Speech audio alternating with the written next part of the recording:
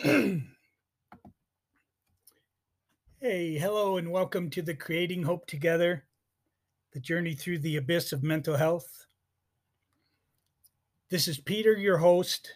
I hope you're all doing well today. This podcast is designed for anyone that battles every day against mental health, mental injury, addiction, traumas.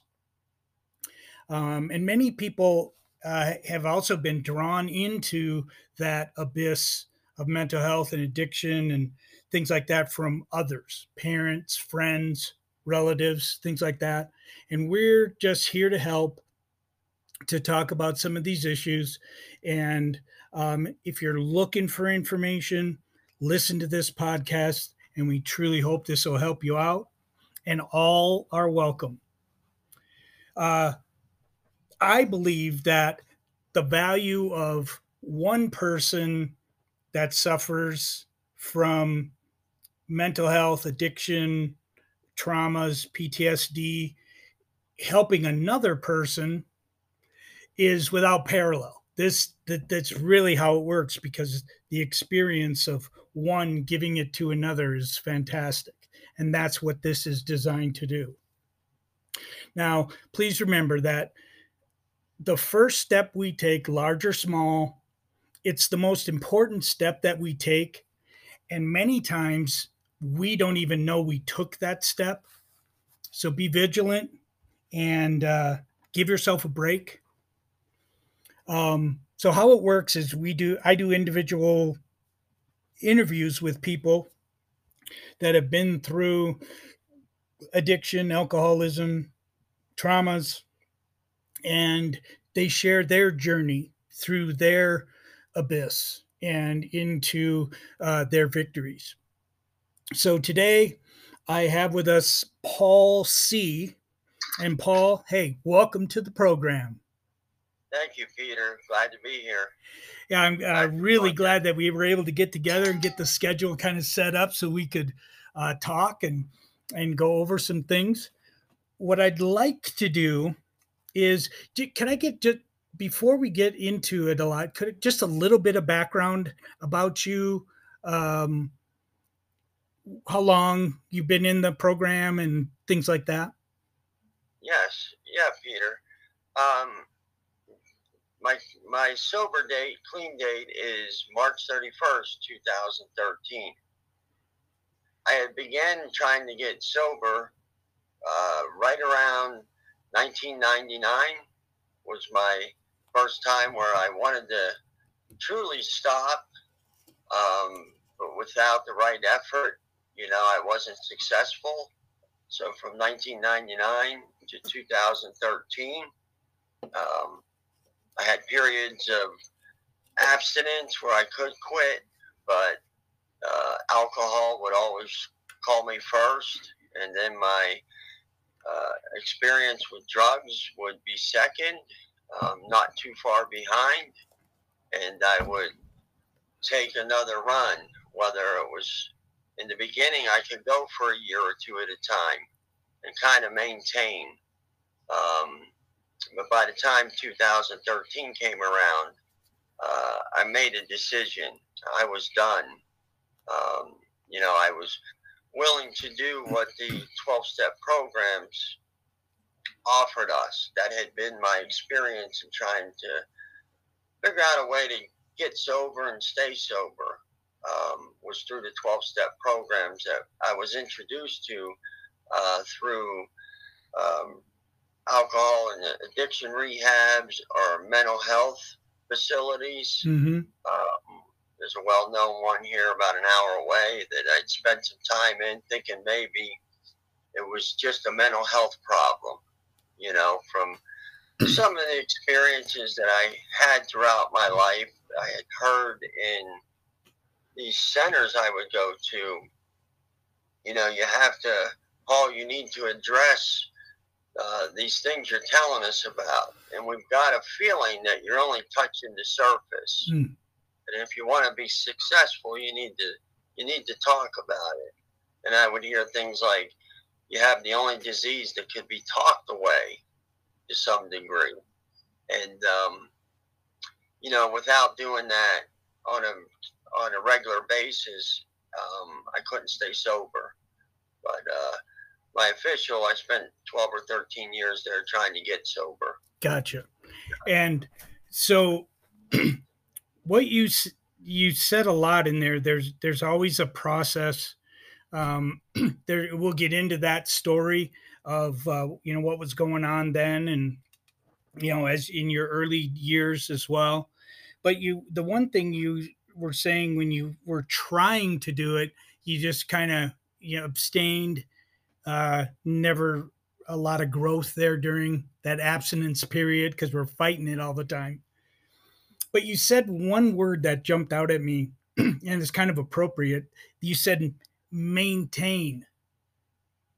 And I was listening to a your Twitter today, and the last couple of days for sure.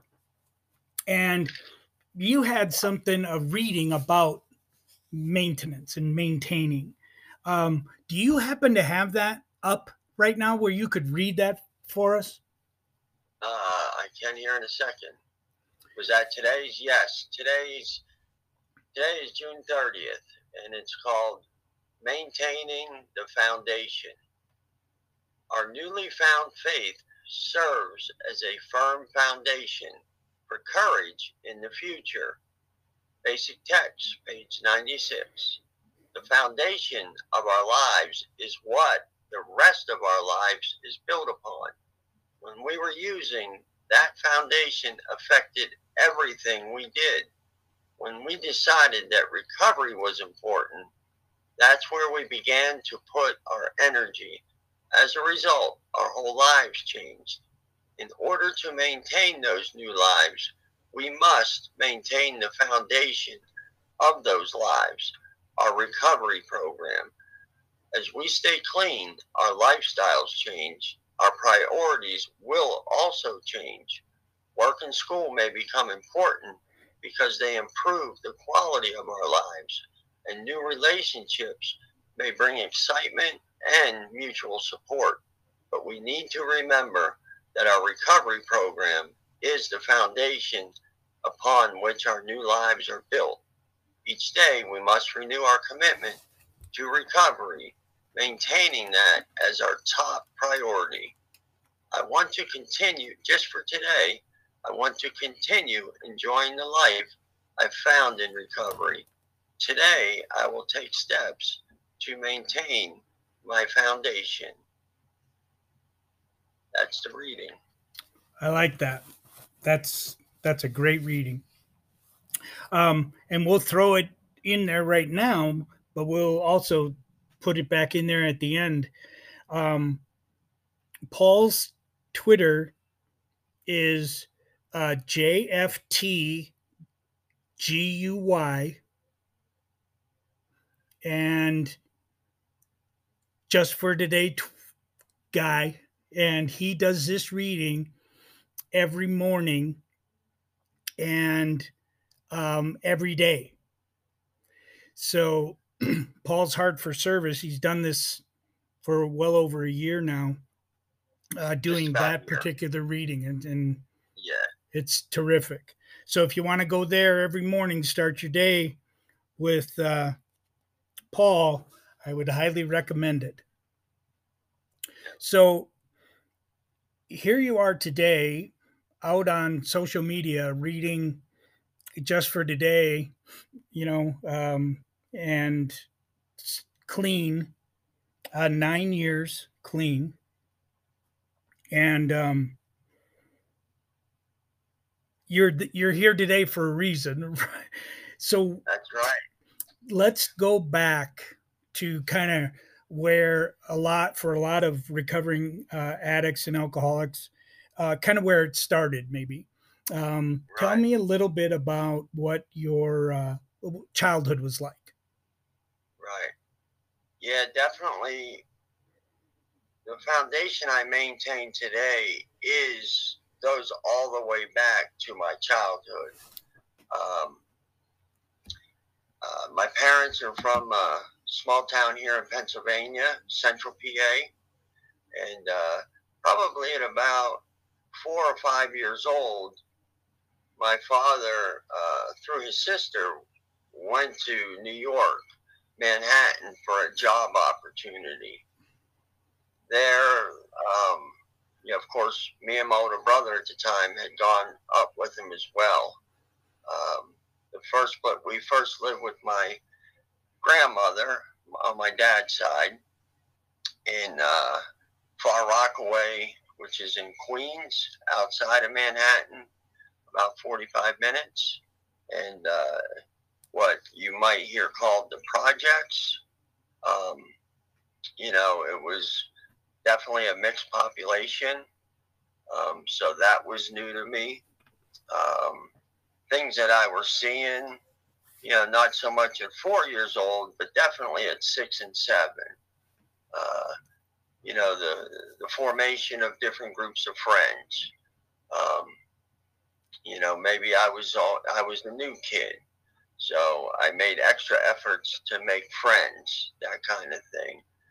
But it gave my father an opportunity to become successful and build a family. Like I said, I was about 4 or 5. And just some of the things that I could even think back then, was, as kids do, maybe a little bit of bully, maybe a little bit of ganging up on the new kid at times. From there, we went, after my father was at his job for a while, we then moved into Queens. And, right around 10 or 11, I had an older brother 4 years older, and a cousin that was 4 years older than him that lived with us. And, they were already into drugs and alcohol, and because they were protectors, they took me everywhere with them. So I remember, the first experience I had being up in East New York, with older brother, older cousin, and just sitting in the back seat and getting high off the aroma, and being told, you don't ever want to do this.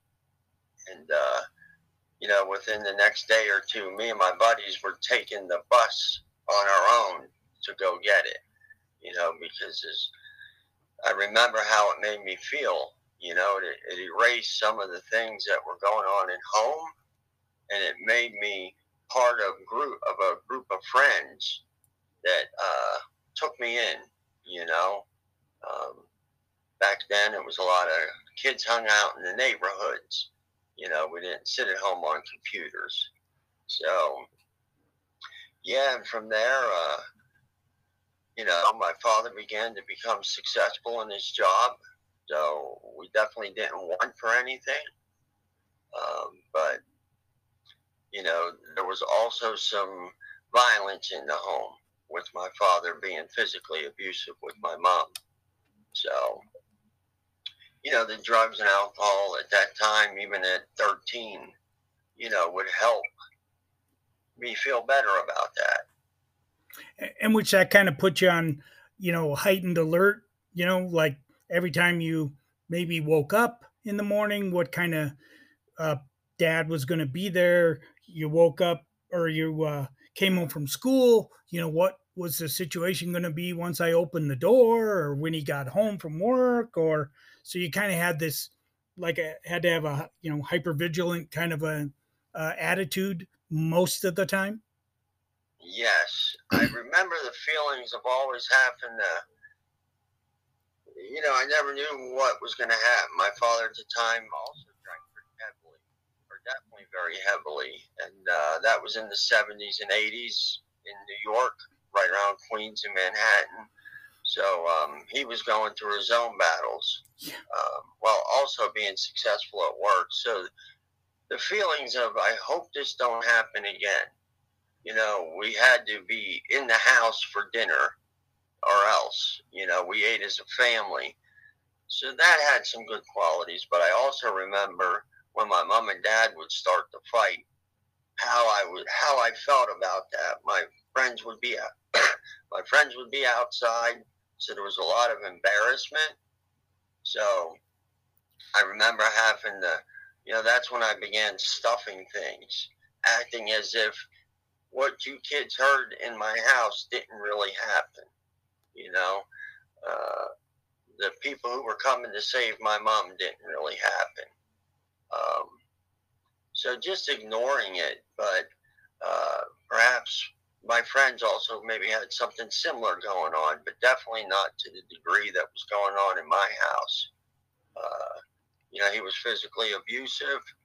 That didn't mean I didn't love him, but I constantly learned to forgive him for what he had done at a young age. Um, the better part of that would have been, maybe having someone to talk to at the time. But when I went to school, I didn't tell nobody. Me and my brother both knew what was going on, but we didn't talk about it to each other. My brother handled it differently than I did. I was trying to always talk it away or stuff it emotionally. Yeah, I've seen that where, whether it's a personality of a person or just a 4-year age difference, your brother's perspective of what was going on was quite different from your perspective what was going on, and it really amazes me how you're in the same situation yet two people will see it and have a totally different experience. Yeah, I was the person who would negotiate my way out of trouble, and my older brother was a bit more forceful when he handled things. There wasn't anybody going to say something to him because, he was a pretty good fighter, let's say. So he dealt with his problems in that way, I believe, from what I was seeing. And he also protected me, you know. So there was some things I think back on now that, where I developed some skills there where I could, when people ask me what happened, I could make it sound better than what really happened. I could be much more friendlier so that it didn't really happen exactly the way it did. Um, always just, keeping the defenses up. And, I developed many, and then getting involved in drugs helped me to deal with that too. Yeah, I didn't exactly know that at the time when I'm 15, but yeah, it was quite the time. I mean, it was pretty crazy. At the same time, uh, I had an uncle, a favorite uncle at the time. There was a big mob scene at the time in our neighborhood. All my uncle, who I loved to death, and I looked up to him a whole lot. All my dad's brothers were in Pennsylvania, so I had this uncle that was like a really important guy, and he took me everywhere. So that took me away. He didn't do what my dad did at home, but he definitely was a stand-up man on the street. So I always felt safe around him, and that was quite interesting. That was another reason. Maybe sometimes I caught a little bit of break from my friends because of who my uncle was. I think he knew what was going on, and his way of treating me so well all the time and taking me everywhere. I mean, we would walk right into the New York Rangers locker room, the Knicks locker room. The Islanders were winning all the Stanley Cups at the time. 76er games. His career didn't end well. He got caught with a Hall of Fame New York Yankee. But yeah, it was like two different worlds, especially when we would have family get-togethers. I'd have my dad, who I loved to death, and then my uncle. And there was always a situation there in the middle I was trying to deal with, thinking, doesn't Dad act like, Uncle Tommy? Because it was a different inside. My aunt and uncle's home was much different. There was my aunt didn't get hit by him. Food didn't fly across the room. All that kind of crazy stuff. I oftentimes wish I would ask my uncle to make that stop happening. And I think there was a few warnings to my dad, but that didn't stop him. But my dad was becoming very successful in his career, in the city. He was a property engineer for 5 or 6 major hotels. So you had this paradox of being able to see, kind of like this darkness, what's going on, and then you see this light, kind of a whole different behavior and attitude. And right. So it sounded like you were kind of right in the middle and getting conflicted by, what is going on in your young mind. And then you combine the drugs and alcohol with that. Yeah. You don't know it at the time what's going on. You just know that, I would at times hate my dad, and then I would even be mad at my mom for raising her voice and fighting back with her. And, it just always seemed to be that there was nothing I could say either, because I would get fearful at the time. And, there's a lot of violence, at the same time, though, again, it was, we'll call it the mobsters at the time. We would entertain these gatherings of my uncle and my dad's friends in our basement. So, for example, they would have casino night down in the basement. We had a pretty nice house. And, I remember 50 guys down there, roulette tables set up, blackjack tables set up. They were gambling, but there was also just a lot of camaraderie going on, amongst the older men. And, that felt really good at times. That felt really good. Like everything was perfect. The older guys were handing us kids money and bringing us gifts, and that made me feel so good.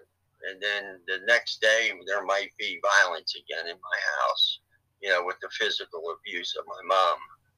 And,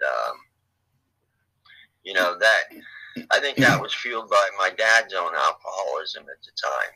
Gotcha. He was dealing with things through alcoholism as well. And that was something he repeated from his dad. So I remember saying, I'm never going to do what my dad did.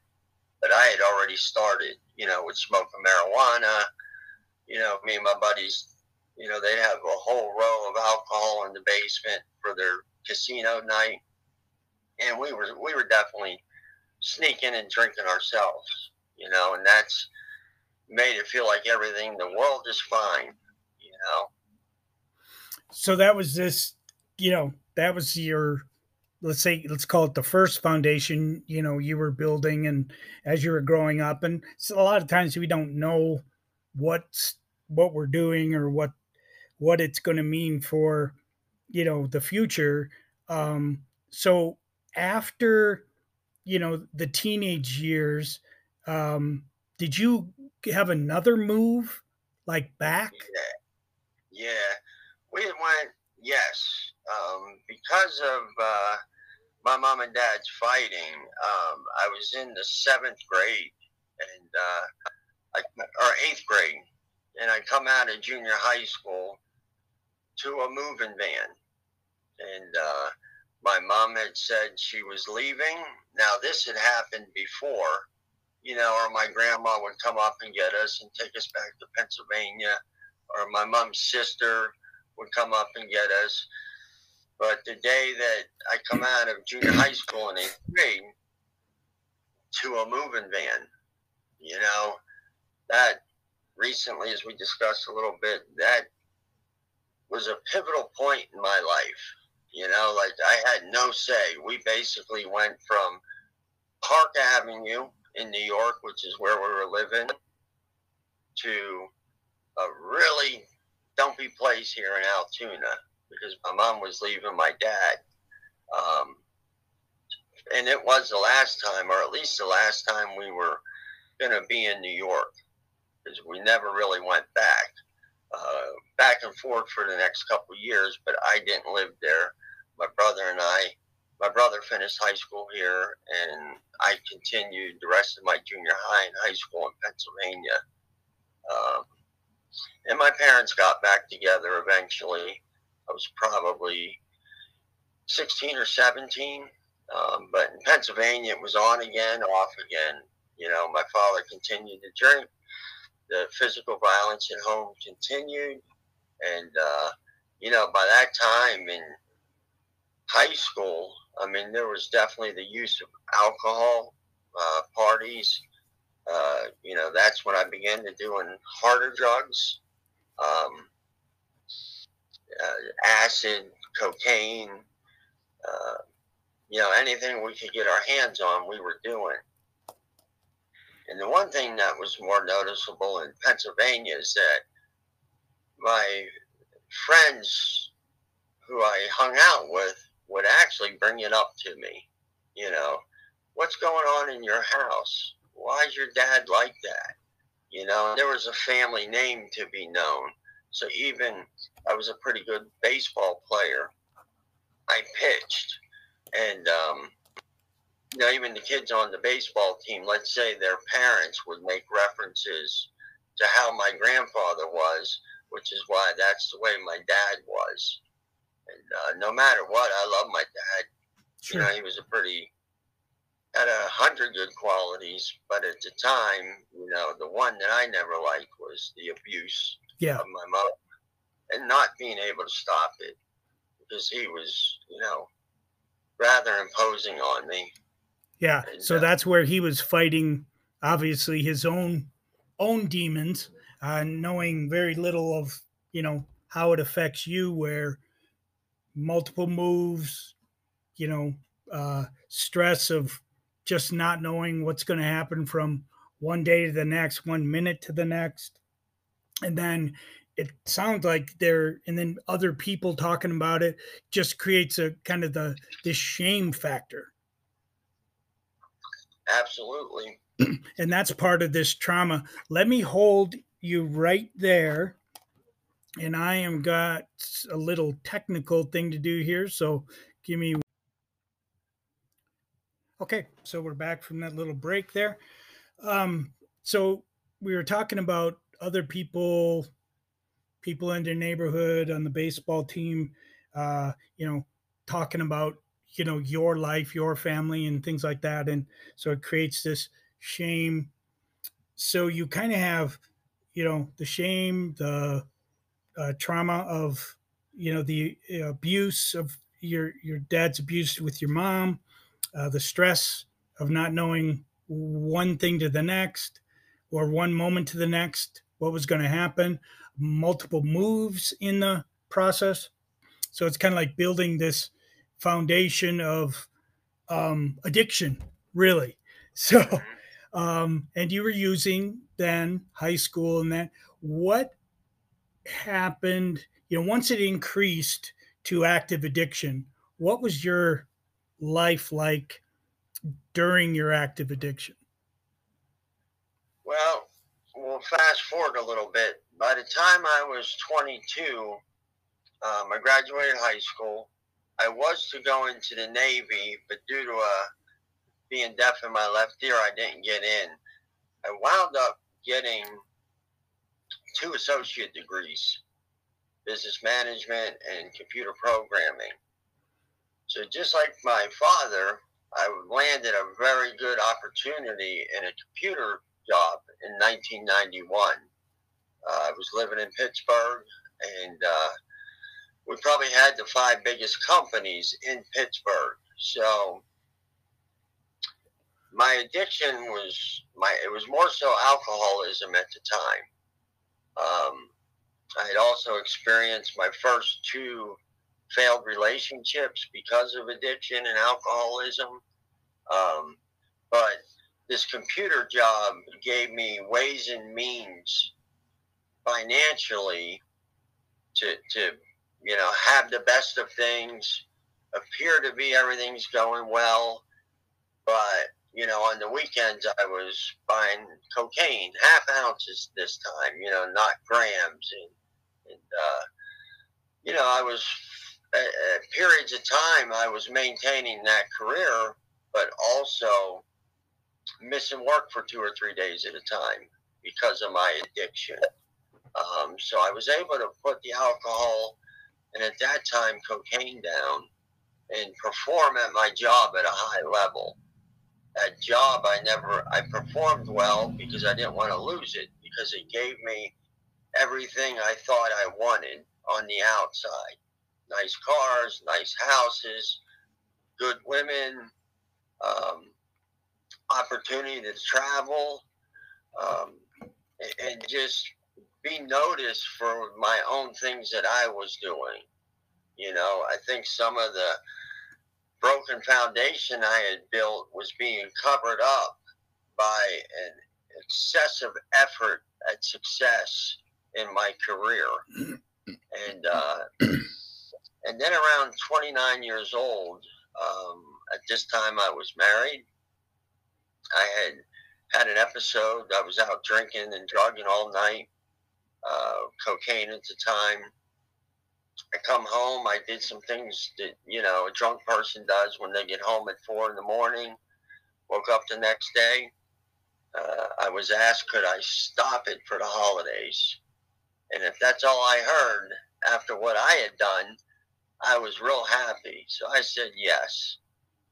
And later on that day, I went out to a friend's house and was introduced to Oxycontin, opiates. And this was around November. And that's when things really, later on, a couple years later, is when the battle of addiction really began. I began, when I did it that first time, it was something new I had never felt. The warmness in my body, the mellowness in my mind, nothing hurt. And I didn't want to drink and do any other drugs, but I didn't know what it did to me, the physical withdrawal. So it was right around Christmas. I called my older brother, told him I couldn't go to the family event because I was sick. And he said, you're not sick. You've been taking them pills. You're pill sick. And I couldn't believe it, that I let myself get there.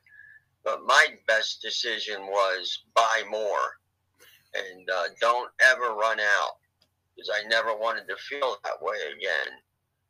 Mentally, it was fixing everything that I had to do. If I took a pill, I could go to work. If I had enough pills, I could go with my wife on vacation.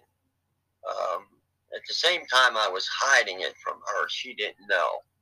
So for about 3 or 4 years, she didn't know. The last year, I don't know how she didn't, because everybody else did. The amount of money I was spending, began to pile up. So them things that I said I would never do what my dad did, were starting to show up, Do you remember how many milligrams per day you were taking of the Oxy? Oh, 60-40 sometimes. It was a lot. Regularly, I would say 10 or 15 a day. At the time, there was just mainly the 40 milligrams. Yeah. But it was definitely 3 or 4 to get going. Middle of the day, 3 or 4, and at the end of the day, 3 or 4. The first time I went to rehab, I went in 99, but they didn't offer rehab for opiates. They gave me a scholarship for 3 days. The rehab did. That's the only scholarship I ever got. So, but yeah, and at that time, it was 2001, right around 9/11, when my wife found out. I went to rehab without her knowing. I also went to rehab with $100,000 in credit card debt that she didn't know, and a house that I had sold that she didn't know. So at the same time, you know, I had accumulated some certifications at work that I thought made me important. I had nice cars. We had just bought a second home, you know, and everything seemed to be fine. And the level of guilt and shame I was experiencing at the time through my use prevented me from telling her, you know, and then all that broken foundation from years of everything I had seen, experienced, put myself through, you know, the hiding, the lying, um, you know, not wanting to repeat things that I had seen others do, you know, a lot of close legal calls. You know, I was taking more risk at work. You know, work didn't know about it. My wife and my work didn't know about it until I showed up at rehab that second time. And, you know, $100,000 in credit card debt, which is how she found out. Walked into rehab, second day there, counsel said, I think you should get honest and tell your wife. And I said, oh, not yet. I was sick as a dog, you know, second day. Well, he said, well, start telling me what's going on, what the real truth is. And it felt so good to be honest finally. I'm still friends with this guy today. He's a big part of my support group. But as I'm telling him everything I had done, he had my wife on speakerphone. So that was how she found out. Yeah.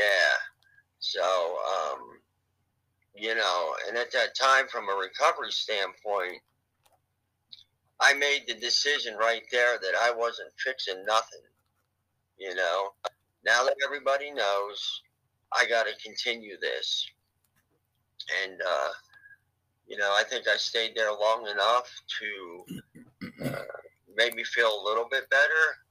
But the guilt and shame, you know, I just ran and, you know, maybe disappeared for a week or two. I think I went home to get some stuff. I still had ways and means. Work said they weren't firing me because I went on my own. And, yeah, for a week or two, I just disappeared. You know, I spent some time here in Pennsylvania. I went down to Florida. And when I got to Florida, I ran out of money and called my wife. And she got me back home. And believe it or not, she was willing to give me a chance after all that. But, you know, I went back in rehab. I thought I was trying, but all I did was just go through the notions to save my job, save my marriage, try to figure out things with my finances, and but I wasn't willing to do anything. As long as all those people said I was okay, I was okay. And without dealing with the recovery program, you know, that was around 2001, 2002 or 3. And, you know, for the next 10 years, I went on to get divorced, which I said I never wanted to do. My parents had been divorced when I was 21. Work had sent me to rehab a handful of times over the next 10 years. I lost, you know, 3 or 4 computer jobs. I lost all my certifications. I could always get a good job because of the certifications I had at the time. Microsoft, Cisco, Novell, 3Com. You know, I was high flying on the outside and feeling like terrible on the inside. You know, that foundation that the reading talked about today, my foundation was fear, guilt, shame. I'm not good enough. If everybody only knew, I'm a failure. I can't maintain a loving relationship. I can't even take care of the dog, you know? So, and that's just whole lifetime of that broken foundation. There was no hope left. I had no faith. I had no humility. I had nothing in me. I was empty as could be. You know, in the meantime, from those 10 years in and out of rehab, trying to get better, I'd also damaged just about every other relationship I had. My best friend, who, thank God, come back into my life a few years ago. He's the only friend I have from childhood that, we're like this. He's not one of us. He didn't have the addiction problems. But getting him back into my life, I remember knocking on his door. I just maybe did a 7-day stint. And he said, until you get better, don't come back. And for 10 years, I didn't see him. And that had always weighed on me heavy, not having my best buddy. So what happened what was the bottom? What got you to say, okay, I've seen this. I've been throwing patchwork at my shaky foundation of trauma, shame, guilt through the years. What was the thing, or what was the point where you just said, I can't do it. I need a new way to live? It's funny. On one hand, I hated myself so much that one of the last things I heard while I was in a facility was, Paul, do you think you love yourself? And I said, of course I do. Look, I have, once again, I would always bounce back. Look what I have. I have a nice car. I have a nice house. I have a nice girl. I have this. I have that. And something that stuck out to me said, if you loved yourself, why are, at this time it grew from opiates into heroin because it was cheaper. Why are you putting poison in you? And I thought, but that was one I always think back on. And having been in and out of the program, I was going to give myself one chance. I wanted to love myself. The number one thing I wanted to do was love myself. One time in my life, from back in childhood, I didn't exactly love myself, let's say, because, maybe what happened at home, or that my home was broken, or that my relationship with my brothers wasn't perfect. I couldn't fix none of that, but there was one time I was going to fix Paul, and that was the ultimate goal, was to fix Paul one time. I also meant I had to let go of everything I ever thought that was important to me. If the career that I didn't really like, other than it paid me a good income, 80 to 100,000 a year in a small town, that wasn't going to do it. I knew that was as we might call, maybe a defect of mine, the ability to earn money. And the number one thing was to love myself. I wanted to have a foundation, and I thought I was worthy of it. That was it. And that's what, carries me today was, I had some, let's say, family members and friends that I wanted to be part of. I seen them being successful in other ways, not just financially. And those were the people I didn't want to hurt no more.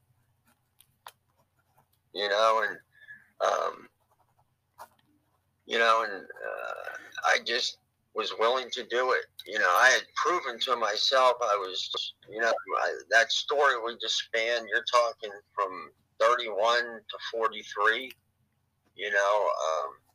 every person, everybody that ever put an ounce of effort into me, I had crapped all over. So really, God's plan for me was just this is it. It's a wrap. Yeah. I couldn't overdose myself to death. There was no way out, and I thought one time, let me see if I could love myself. Yeah. That's how insidious that this disease of addiction is that, it was fine for a long time, just wanting to control you, wanting to kill you. And then as we learn is that these tentacles of addiction, they wanted your wife, your brothers, your mom, dad, they wanted your uncles, friends, lifelong friends. That it wants to destroy everything that you have. So all you have is the addiction left. Yeah. And so once you made the decision to love yourself, what did you do? What was the process? Was it in treatment, or did you go to meetings, or what was the process? Well, I can tell you, I had been in and out of rehab a handful of times. I had learned that at least it got me off the streets, away from work. And I learned of all the things you had to do. I have done a total of 200 days at an inpatient mental health facility. That wasn't perfectly it. But the big turnaround was, I went back to a rehab for the second time in 30 days. And I was willing to do anything that they said. They said, you're going to go to counseling. I did. It was a 3-month program. I asked the guy to be my sponsor, and whatever he said, I was going to do.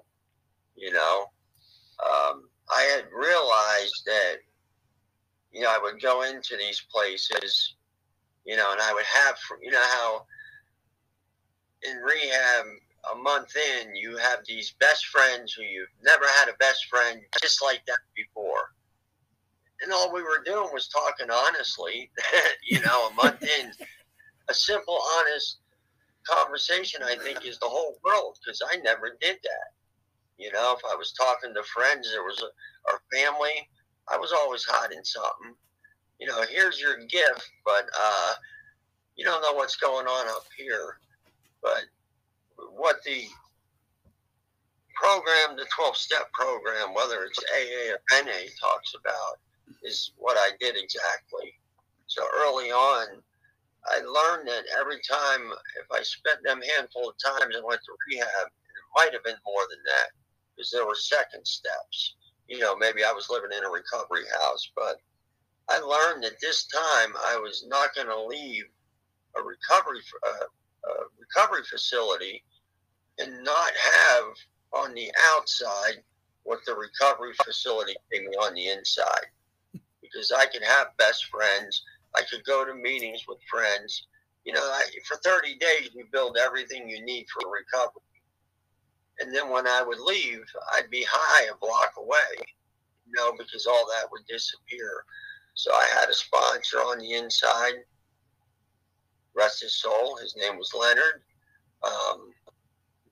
I did everything he said. One of the things that we talk about in 12-step programs is calling people. He was a little overbearing. When he would pick me up for a meeting, he would say, get some numbers while you're in there, or you're not getting back in the car.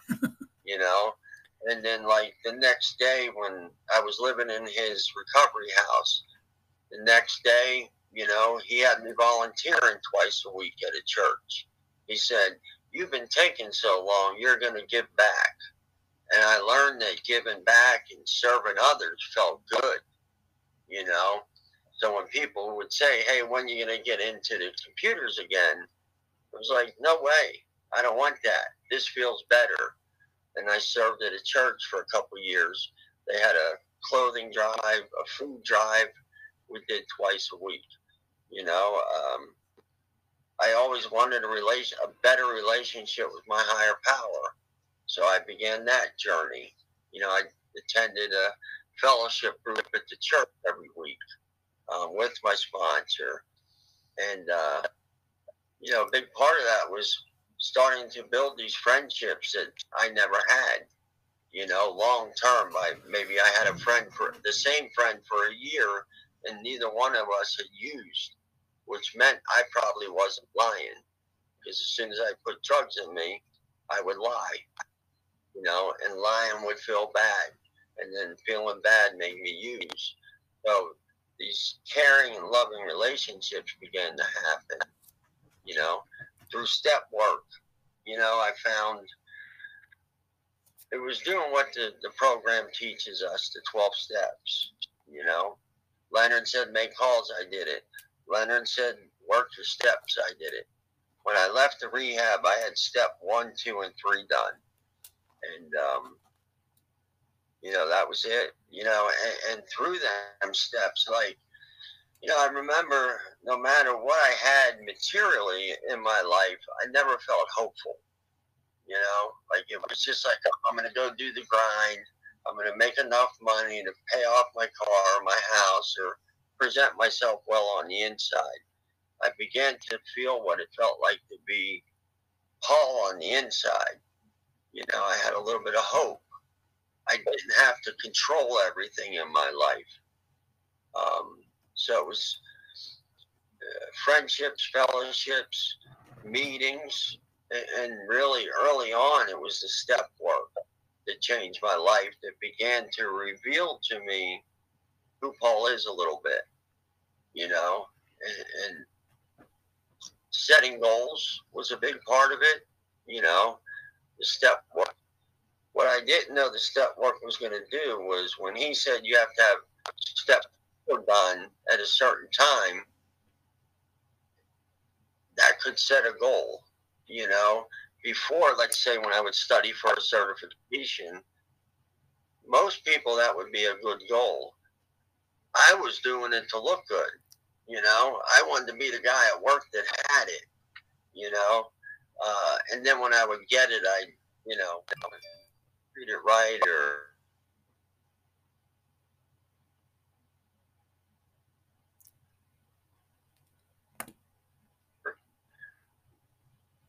out, a lot of people that surrounded me focused on money my whole life. I washed dishes for 3 years. My first 3 years of recovery, I washed dishes part-time. So it was things like that the step work reveals. Gotcha. Okay, hold on 1 second for me, Paul. Another technical thing here. Hold on. So I think we got over our little technical thing there. So Paul, what you were saying was, how you did it in the beginning, the line, I just wanted to love myself is just so profound. And how you started that process to find it was you got a sponsor, you worked the steps, you called others, reached out to others, you did service work, and then all of a sudden you started seeing hope. And that is how you started to build this new foundation where you had this old foundation that wasn't serving you or anyone else. Right. It was broken down, creaky, cracked, terrible. But now you have this new foundation. And what has that done?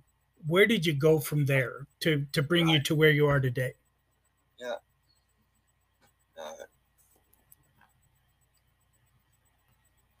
Go for it. We're recording, my friend. Oh, okay. Yeah, hey, I'm sorry.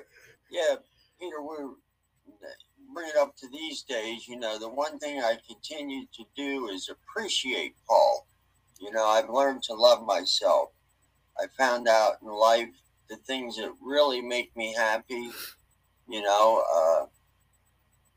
I've learned through my higher power that, God, he put me on this earth to be happy, and anything that I want to do, I'm capable of, whether there's a challenge in the way or whether there's a disagreement in the way. I've learned how to deal with life better, you know. Some of the things that I've done um, in my recovery is what builds that foundation. If I make a decision today that I'm going to record the Just for Today every day for a year, I find out that I started that, let's say, to help one person every day, put more out in the world than I take in.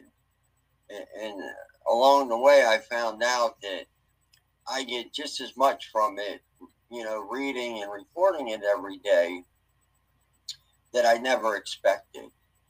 The last several years of my recovery, I've done other things that make Paul happy with himself. I've enrolled at a local uh, Bible Institute, like say, I just completed 3 years. I always wanted to be closer to my higher power. Well, maybe you should learn about them, so I feel more loving with my higher power, let's say, and I feel like God has me here to be a happy person. Today, I continue to help others when I can, let's say through phone, taking phone calls from other people. One of the areas I'd said I lost a career in technology, I found out that doesn't necessarily make Paul happy. But, I had an opportunity to take a job supporting QuickBooks. And, not only could I do it at a good level, it wasn't just for the money. It was a position that I enjoy. So over the course of the last 5 years, I've been able to maintain a QuickBooks certification, which is pretty rare. It's an accomplishment. And, it doesn't feel good because I get a certificate. It feels good because it makes me happy on the inside. It lets me know that I'm capable of doing challenging things. The gifts that God gave me to figure out things, it satisfies that. And so I keep doing it. The friendships that I have today, aren't so much on what I have or what they have. It's based on love, caring, understanding. Today when I have a problem, um, instead of being fearful to tell another man that I'm hurting on the inside because, whatever the reason is that, being a man is to talk about it. When I feel less than in a certain situation, I don't destroy myself. I talk about it. The foundation I have today is like I know that in the eyes of my higher power, I'm definitely a better person. I've learned one of the things that motivates me is,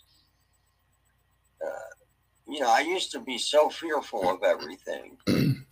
Anything I just full of fear, and learning today that fear of failure that lasts forever.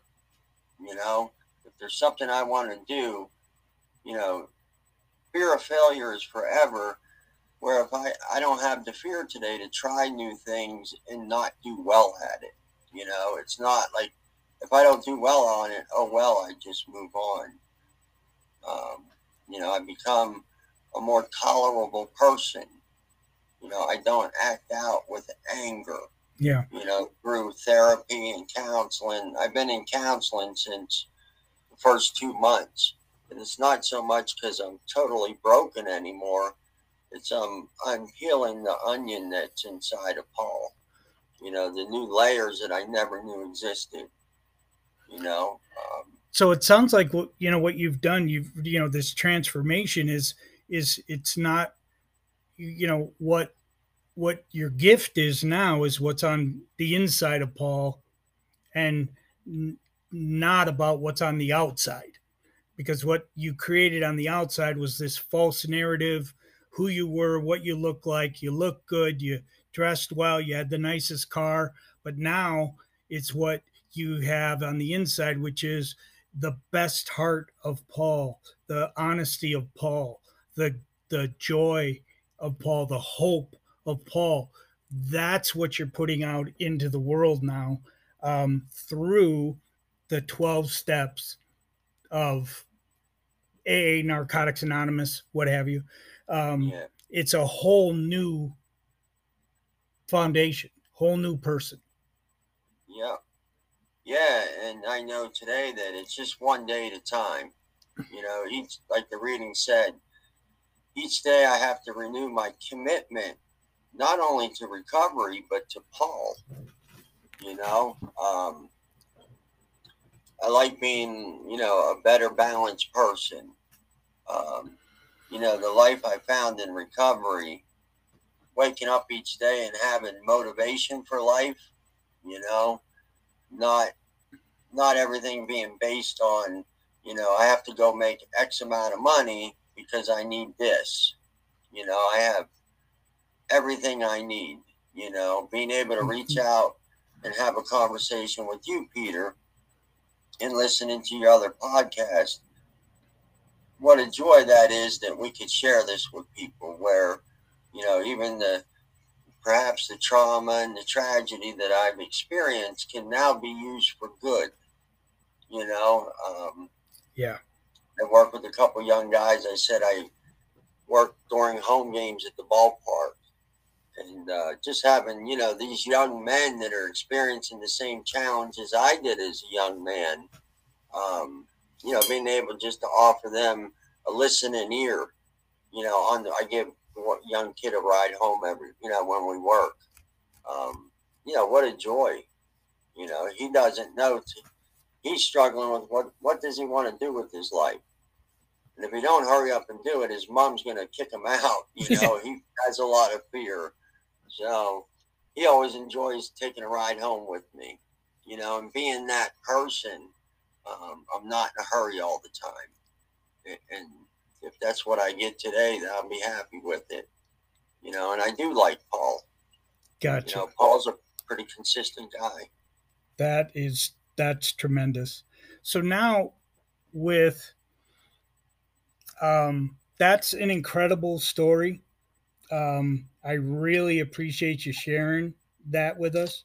So where can I know I mentioned it right at the beginning, but give us your Twitter handle, where you can go on a daily basis to hear the reading.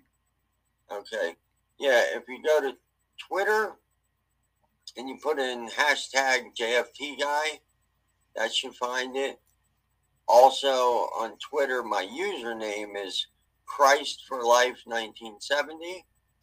If you go to Google and just Google hashtag JFT guy, you'll find all my videos. And the current day's video will always be at the top. And that'll take you to Twitter, YouTube, Rumble, Facebook. Gotcha. Pretty easy to find. And I know in our conversation, off the recording, I think there's some really cool things that are coming in the future, really based in, other ways to serve others. I think there's a chance of a, partnership here where we can, really spread the message, that of recovery, of faith, and of hope. And I'm looking forward to that as we look down the road.